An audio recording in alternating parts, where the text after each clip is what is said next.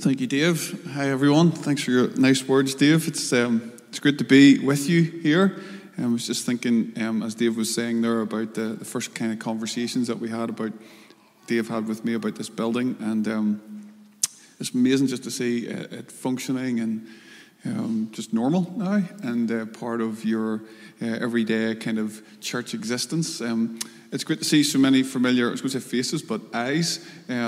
This is the remnant, is it, that is not at the North Coast this weekend. And I heard a whisper it's actually Dave's birthday today, so if you didn't know that, why don't we give him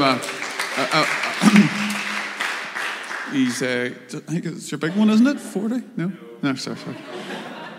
Anyway, it's great to be here, being friends with Dave and Joy and many of you for a number of years, many years, and it's just good to be here. Obviously, it's been a strange time for us all, hasn't it? It's been a strange 16, 18, whatever it is now, months, and many people have struggled, many people have lost, many people have grieved.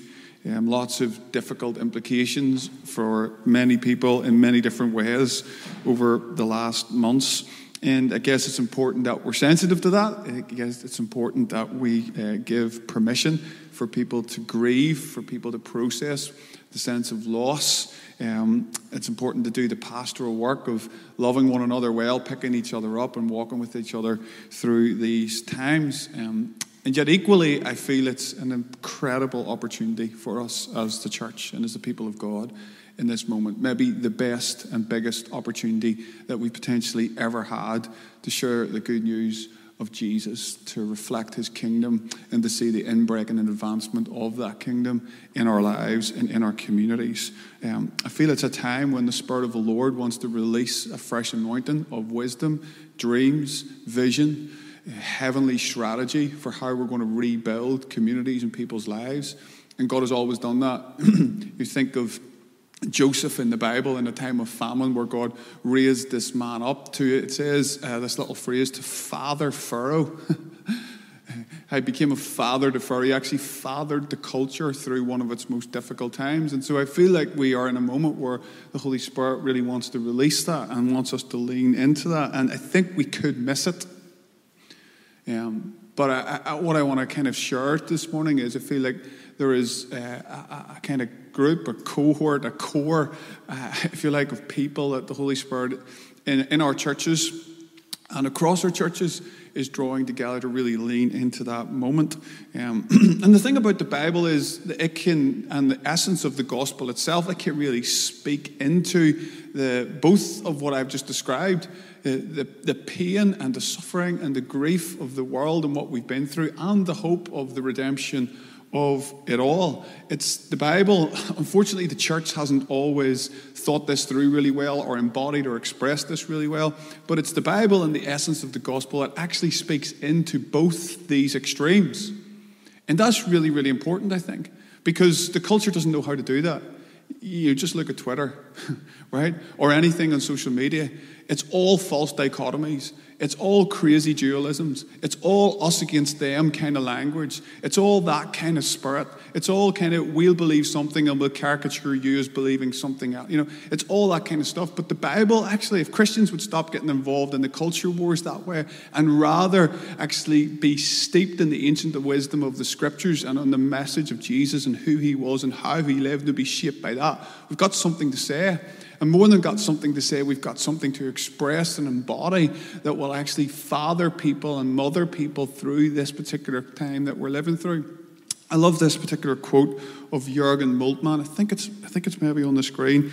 I love this quote. It says, and this has been, really important for me through my life. It says this: genuine hope is not blind optimism. It's hope with open eyes, which sees the suffering and yet believes in the future. I love this about the Bible. It never invalidates our pain. It never does the kind of cliched little sort of kind of platitude that we like, or when we don't know what else to say as Christians, or we just pull out a verse and hope that it might soothe, all of that kind of thing. genuine hope of the Scriptures like never invalidates what we're living through, what we're going through, what we're experiencing. It feels it deeply. It connects to it. It enters into it. That's what Jesus did. And yet, at the same time, simultaneously, it believes, hopes for the future. And so I want, as I said, I don't think the world really knows how to deal with that. And I think that's what we're seeing at the moment. That's why, the culture has gone on such a kind of wild kind of cycle that it's ended up pretty much eating itself now.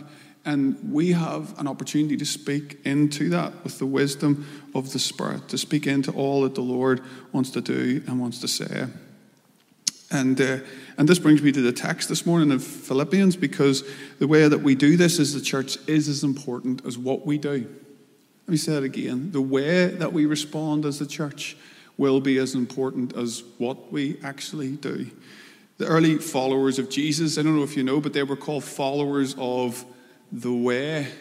It wasn't just really what they believed, it was the way that they walked, and there is a way to walk at the moment, and there is a refining that the Lord is doing, I think, and challenging us in through this time to be shaped more fully and immersed in who He is and to walk in that particular way. I love this quote of Martin Luther King Jr.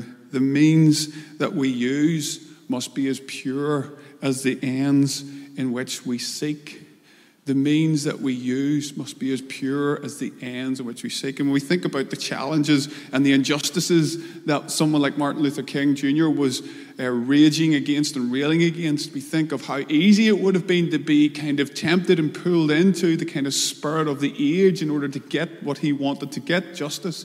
But he realized if he was going to embody something alternative to the way the world works, that the means in which they went about it was going to be as important as the ends that we seek. And that's kind of the church, because the church is a signpost to what will be. It's a sense in which the future rushes into the present. And so there is a sense in which the means, if you like, is the end. We're already living. We're supposed to enter into the fullness as much as we can of what will be now. And so as we come to the text, we're going to see this, because this is exactly what Paul is trying to say to the church. He wants them to become aware of the opportunity that's in front of them, this crazy, wild, Holy Spirit kind of Jesus movement that begun in Jerusalem and is now spreading like wildfire through the nations and through the cultures. He's trying to remind them that if it's going to continue to do that, it needs to look like something. It needs to be embodied in a particular way. And so he's at pains to remind this church in Philippi of how they should go about this. And so these are some of my favorite words at the moment in the New Testament. Philippians chapter 2, verse 1 through to 3 or 4, I think. Okay. I have it on the screens too. Yeah, here it is. Therefore, if there is any encouragement in Christ, if there is any consolation of love, if there is any fellowship of the Spirit, if any affection and compassion, make my joy complete by being of the same mind, maintaining the same love, united in spirit, and intent on one purpose. Let me say that again. Therefore, if there's any encouragement in Christ, if there's any consolation of love, if there's any fellowship of the Spirit, if there's any affection and compassion, make my joy complete by being of the same mind, maintaining the same love, united in spirit, and intent on one purpose. Holy Spirit, we just ask that you'd continue to breathe on your word this morning. Give us hearts that are soft, ready to receive the seed of your word. Come, Holy Spirit, increase your presence now in Jesus' name. Amen. I'm going to break this verse down into 3 or 4 sections and just share around those in a moment. But the general thrust of what Paul is saying here, if you were to put it in one word, is he's calling the church into a deep oneness, a deep united heart, one-mindedness and one-heartedness. The word in the New Testament for this is a Greek word. If you read, I haven't got the scripture up on the screen, but in Acts chapter 2, when it talks about the church and how they met together to pray, to break bread, to be committed to the apostles' doctrines, and it says to the fellowship. I don't know about you, when I grew up in the church, the fellowship just meant the kind of wee sort of tea party and sandwiches at the end or something like that, or, whatever, what were they like, chicken and grape sandwiches or something like that, some bizarre kind of like thing. That was like fellowship to me. That's how I understood the word fellowship. But the word, it's a lazy kind of weak, flimsy kind of shallow, really, understanding of fellowship compared to what the actual word in the Greek was. And the Greek word was the word koinonia. Okay, so the word koinonia meant and gets at this idea of a common enterprise, a shared mission, a one-minded intention that people are giving themselves to and their lives to. And in the early church, in the midst of severe trial, in the midst of persecution, in the midst of all the cultural upheaval that Christianity was bringing, new wine was flowing into an old wineskin, right? The Jesus movement was flowing into and out of this kind of cultural kind of Judaism, and it was creating all sorts of kind of headaches, right?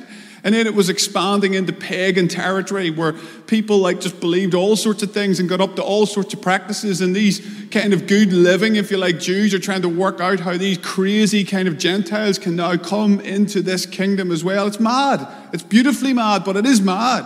And yet in the midst of it, there is this one-mindedness. They listen to one another. They work hard to hear one another's hearts. They work hard to discern the Spirit. And this deep one-mindedness, one-heartedness, not this kind of like church sometimes today, like a sort of spectator sport where we just come in and do our thing. People were committed and devoted, is the word the New Testament uses, to Jesus and to one another. And this deep one-mindedness came to allow fuel to be poured onto the fire of what the Holy Spirit had lit at Pentecost and to allow the gospel to continue to expand. And I just really feel that the work of one-mindedness, the work of being of one heart and one mind is the work of the moment.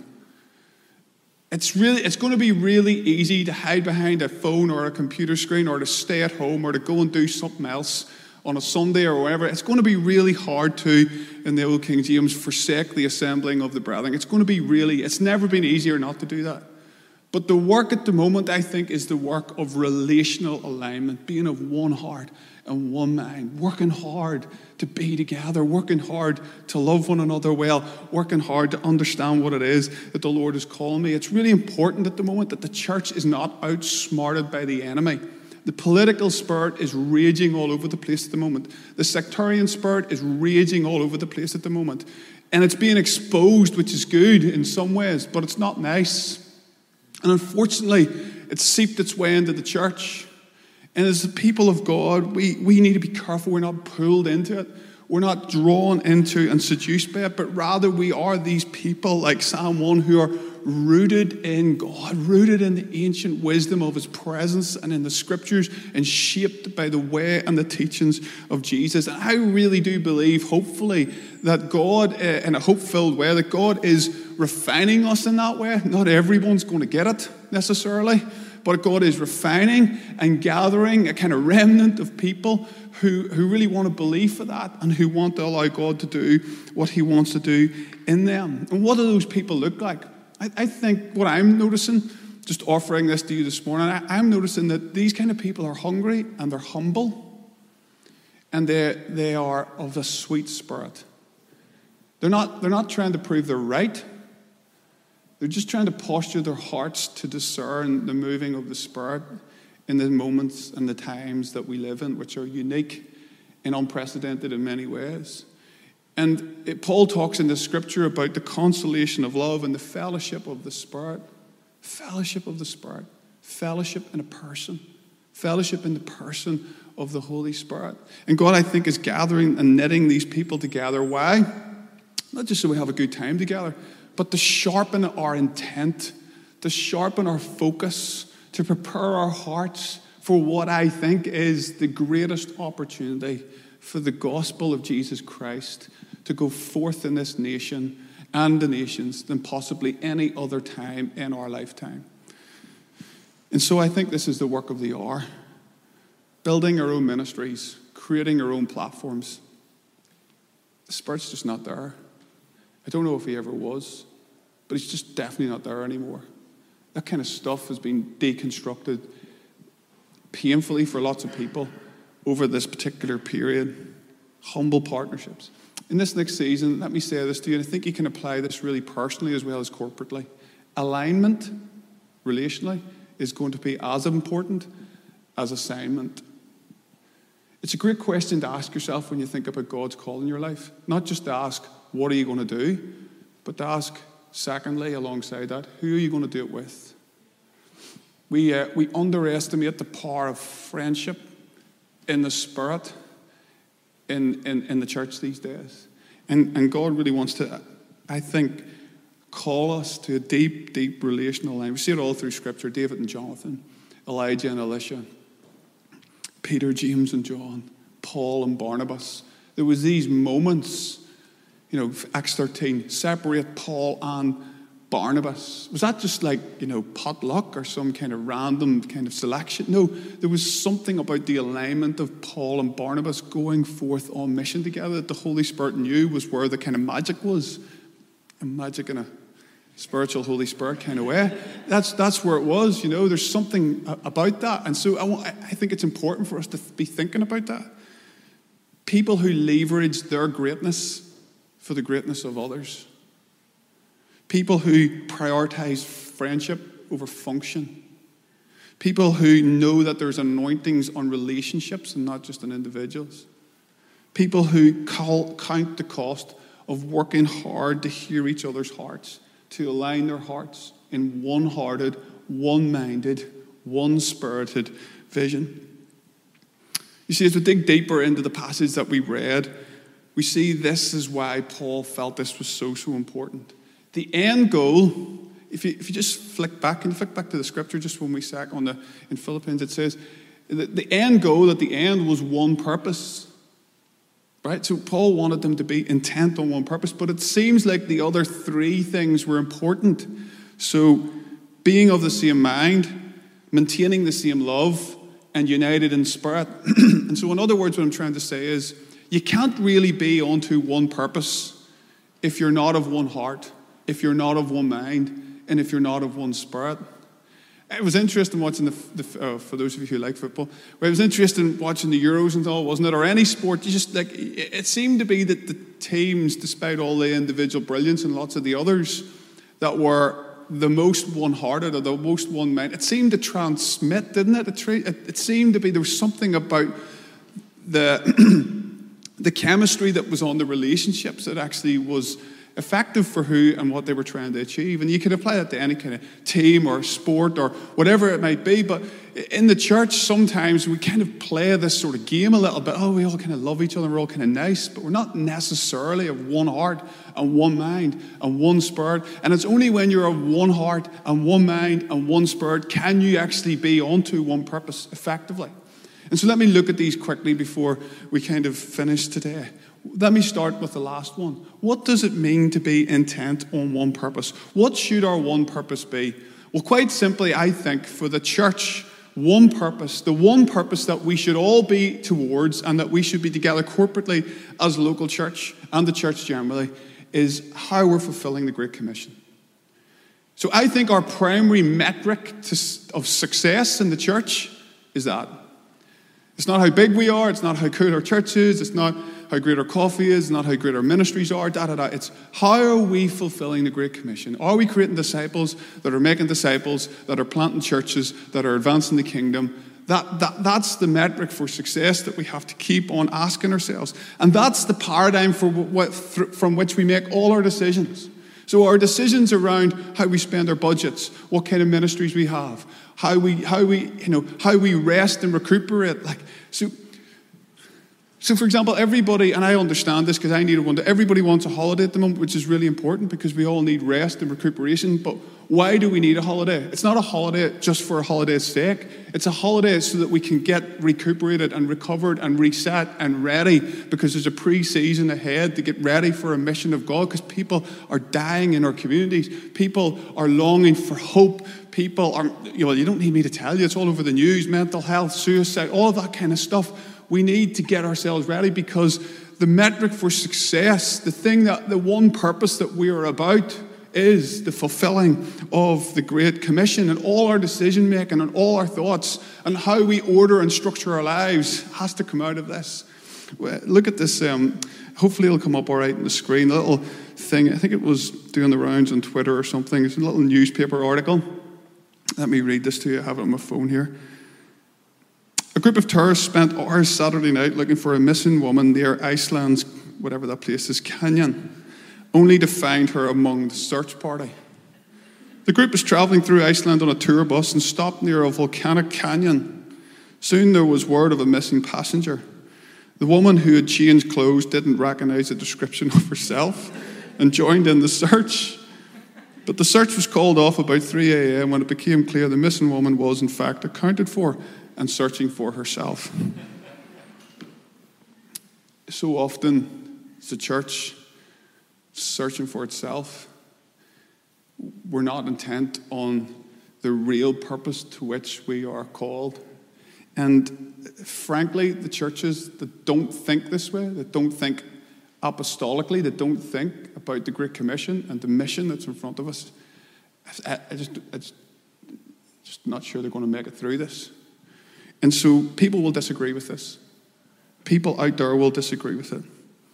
And we're going to have to work out how to do that. But we do have an opportunity. People will say there's other priorities at the moment. People will say there's other things that we should be kind of sorting out and focusing on. I really want to say it quite boldly today, but I offer to you humbly, don't do it. This is an opportunity. This is a time for us to be the people of God, to be confident in the church. Don't be intimidated by all the people that, will say things but never really follow through. Don't be seduced by the spirit of the age. Let our decisions all be based around this one purpose. Stay on course, hold your nerve, be faithful, and be full of faith. Parts of culture will want to drag us back to some kind of form of fundamentalism. Stay clear of that. But parts of culture will want to drag you into some kind of secular humanism with a bit of Jesus on the top. Don't be distracted. Hold your nerve. Stay rooted.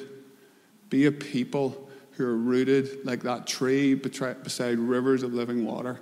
Because all that stuff that's blowing around at the moment, the Bible says someday it's just going to blow away. It's like chaff. Stay rooted. Hold on to Jesus. More Jesus. More Jesus. More Jesus is what we need. Love radically. Take the scriptures seriously. Pray your hearts out. Hold your nerve. Let's ask ourselves the right questions. Who's getting saved? Who's getting baptized? What homes are being opened up for people to come into that don't look like us? Where are we going to plant the next church?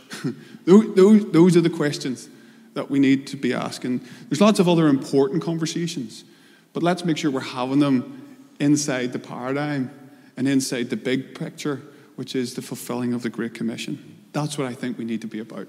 In order to do that, we need to be, though, of one mind and one heart and one spirit. And so let me just say something about them all really briefly. First of all, united in spirit.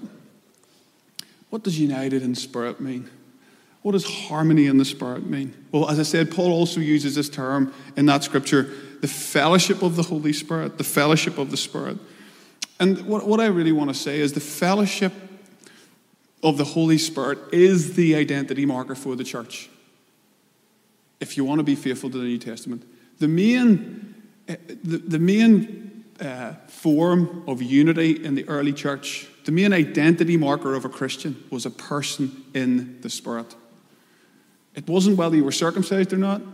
It wasn't whether you knew the law or how well you knew it or not. It wasn't whether you were a good kid. It was, are you in the Spirit?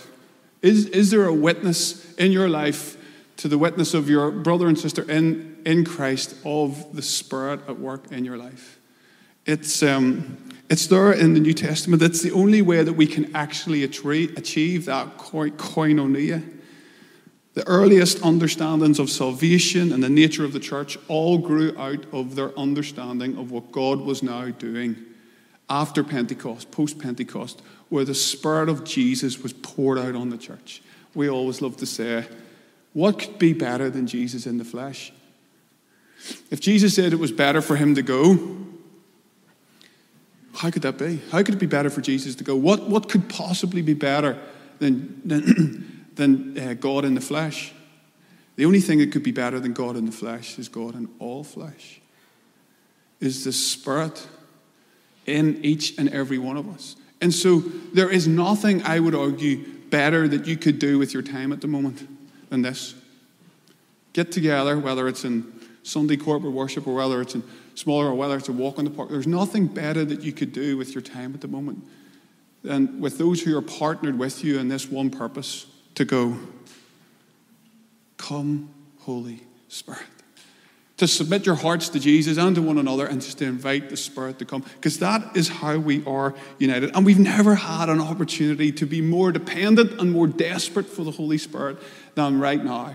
In these months that we've lived through, where all our structures and our forms and all of that have been deconstructed, and we haven't been able to rely on all the things that we can kind of hide behind, we've never had an opportunity like the other church who had no money, no resources, no buildings, no nothing. All they had was the Spirit of God. And today we have an opportunity. That's why I think we could miss it. If we have an opportunity to be a people desperate and dependent on the Holy Spirit. And how do we know that He will come? How do we know that He has come when we pray that? Well, it will have two things, two big words. It will have a centrifugal effect. In other words, it will send us out from the center. If the Holy Spirit comes, it will thrust us from the building into the streets, into the highways and byways, into all the places that the Holy Spirit wants us to go to meet Jesus amongst the poor and the broken and the lost. So we will do that. And it will also simultaneously at the same time, centripetally, it will bring us together in one. It will join us in the center. It will create within us one new humanity reflecting the multi-diverse family of God that Jesus died for, right? So when the Holy Spirit comes, those two things will happen if we want to be biblically faithful. And if they aren't happening, then we need to ask questions. But that's what we should expect if we're going to be united in the Spirit, if we're going to be of one Spirit. And so the way that we're united in the Spirit is creating times and moments and spaces where we can be together and kind of lay our agendas down a little bit and just be open to the moving and welcoming of the Holy Spirit in our lives, uniting us in our affections in Jesus. So don't be out of step. If you have a chip on your shoulder about the church, I can understand maybe where that comes from. But here's the thing, you just got to deal with it, because you're going to be out of step. The way you get out of step is not being in step in your own personal devotions with the Spirit, but the way you also get out of step is being out of step with God's people. And you might have good reason for thinking that you could be, but you're still out of step. And we all have to take responsibility. I say that sensitively without knowing situations and circumstances that people are going through. But we need to be together.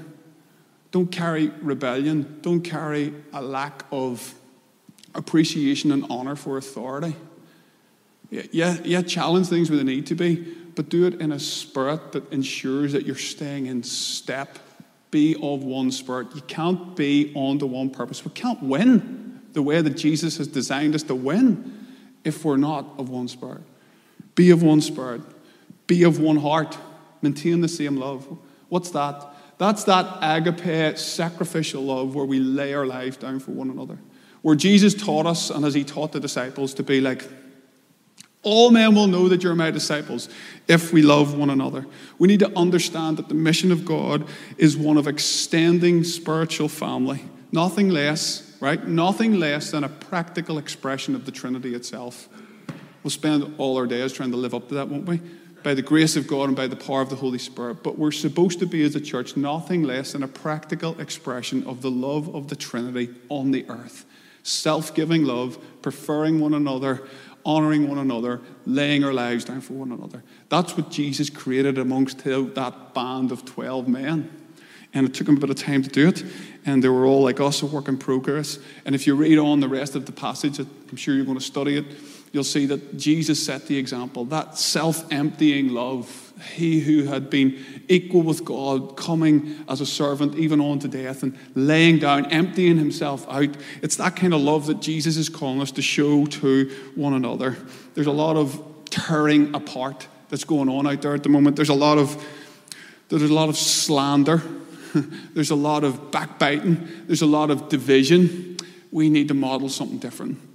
We as a church need to be those people that are of one heart, who genuinely love one another. And so, if you want to get really practical, you just need to get back to the Bible, really. If you've got a problem with somebody else here, you've got to sort it out.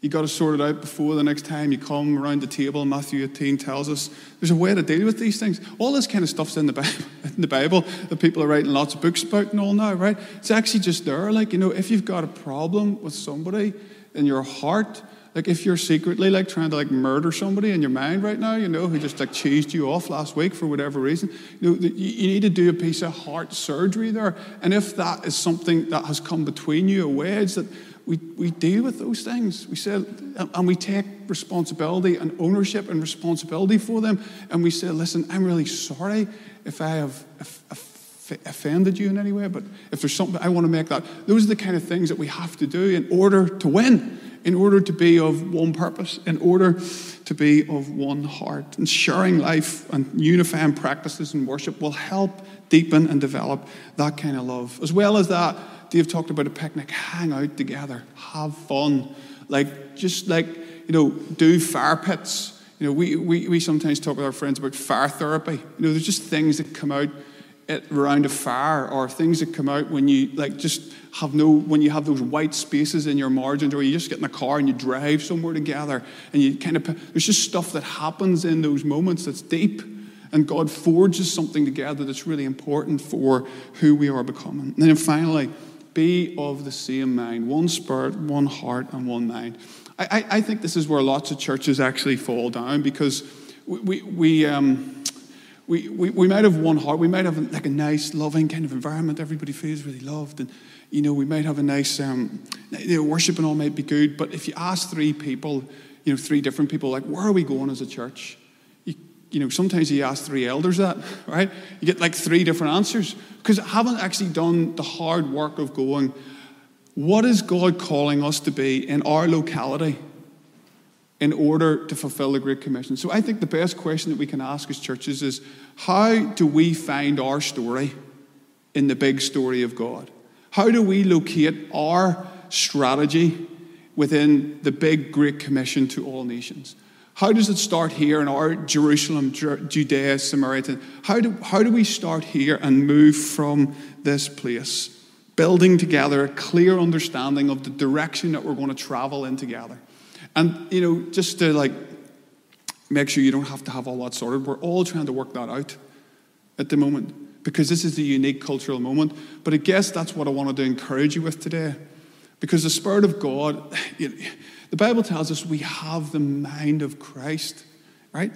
I have a friend says that the Holy Spirit has a few different ways to crack a nut, which is a kind of roundabout way of saying that he knows what he's doing. He knows how he's leading us. He knows where he wants to take us, even in the midst of all the stuff that's swirling around. But listen to me, the mind of Christ is in the body of Christ. It's not just in the leader. So each and every one of us have a part to play in listening to the Spirit, in discerning the Spirit together, in order for us as a one-hearted, one-minded, one-spirited community to be onto one purpose together for how God wants to lead us in this next season that we're entering into. We have to work hard to listen to the Spirit together and to be of one mind. And the way we do that is by building on the premise that the Bible gives us, that immovable standard, that plumb line in which we align our lives. This ensures that we aren't kind of going to be blown around by winds of doctrine, but we walk in line with grace and truth and humility in order to reflect the goodness of Jesus. Some people won't be of one mind with us, and that's okay at times. You can bless them and champion them. And, it kind of happened in the New Testament as well, but there's a way to do that. There's a way to posture that. But you and me and all of us together, but here in Central, I just really feel like you guys have a great opportunity as you go through this series and you go into the autumn to really do this work together. And when I say that, it's intentional, but it doesn't necessarily need to be intense in some kind of weird, intense, over-spiritualized way that we're all just trying to, impress one another and God and, just, clenching our bum cheeks too hard because we think that if we just can hear God, it's not that kind of intensity, right? Don't take yourself too serious in it all. But at the same time, take Jesus really serious. And take what he wants us to do and what he's calling us to do really serious. And take one another really serious and take one another's hearts really serious and know that God gave to the church apostles, prophets, evangelists, shepherds, and teachers. He didn't give programs as great as they are. He didn't give models and structures as great as they are. He gave living stones, people, you and me, who carry the living God in our own beings. In him we live and move and have our being. And he gave his own Spirit into you to live in you, to dwell in you, to reveal more of who he is to you. And so in this moment that we're living through, for nothing else than the advancement of God's kingdom, for the pushing back of darkness, for the shattering of the dreams and the schemes of the enemy, for nothing less than the advancement of the kingdom of God, be of one purpose, by being of one heart and being of one mind and being of one spirit. Do the work of alignment so that you can be ready for the new assignments that he wants to leave with you and to stir you with as you go forward. Last scripture on the screen, just to sum up everything I've said. The writer of the Hebrews, I love this scripture. I think it's going to be our theme in our church going forward in the autumn, because this just gets to where I think the Lord wants us to be. We do not belong to those who shrink back and are destroyed, but to those who have faith and are saved. We do not belong. The church is not a back foot people. Did you ever hear that verse growing up, and God's going to build his church and the gates of hell will not prevail against it. We get the sense that the gates are moving towards us or something. It's like, but I don't know about you, but I've never seen gates move. It's like we are plundering enemy's camp. It's like those gates are not going to hold back the force of the Spirit in the people of God as they move forward. We do not belong. We do not belong to those who shrink back. When I played football, like the biggest thing you got a rollicking for on a Saturday was if you're on the back foot. Just like, that was, we're on the back foot. We've been on the back foot from the start. We never started on the front foot. And when you start on the back foot, it's hard to shift it. It's hard to change it. And it's felt like a time when we've had to live in the back foot, and I understand that. It feels like a time when we've had to just be faithful, but there is a danger that we can retreat into that place.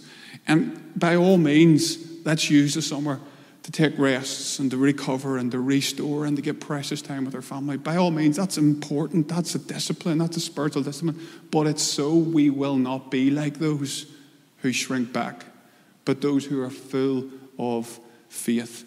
And I want to pray that your hearts will be stirred as you go into the months ahead and the season ahead, because God, I believe, has wonderful things for you and wonderful things to do through you as his people here.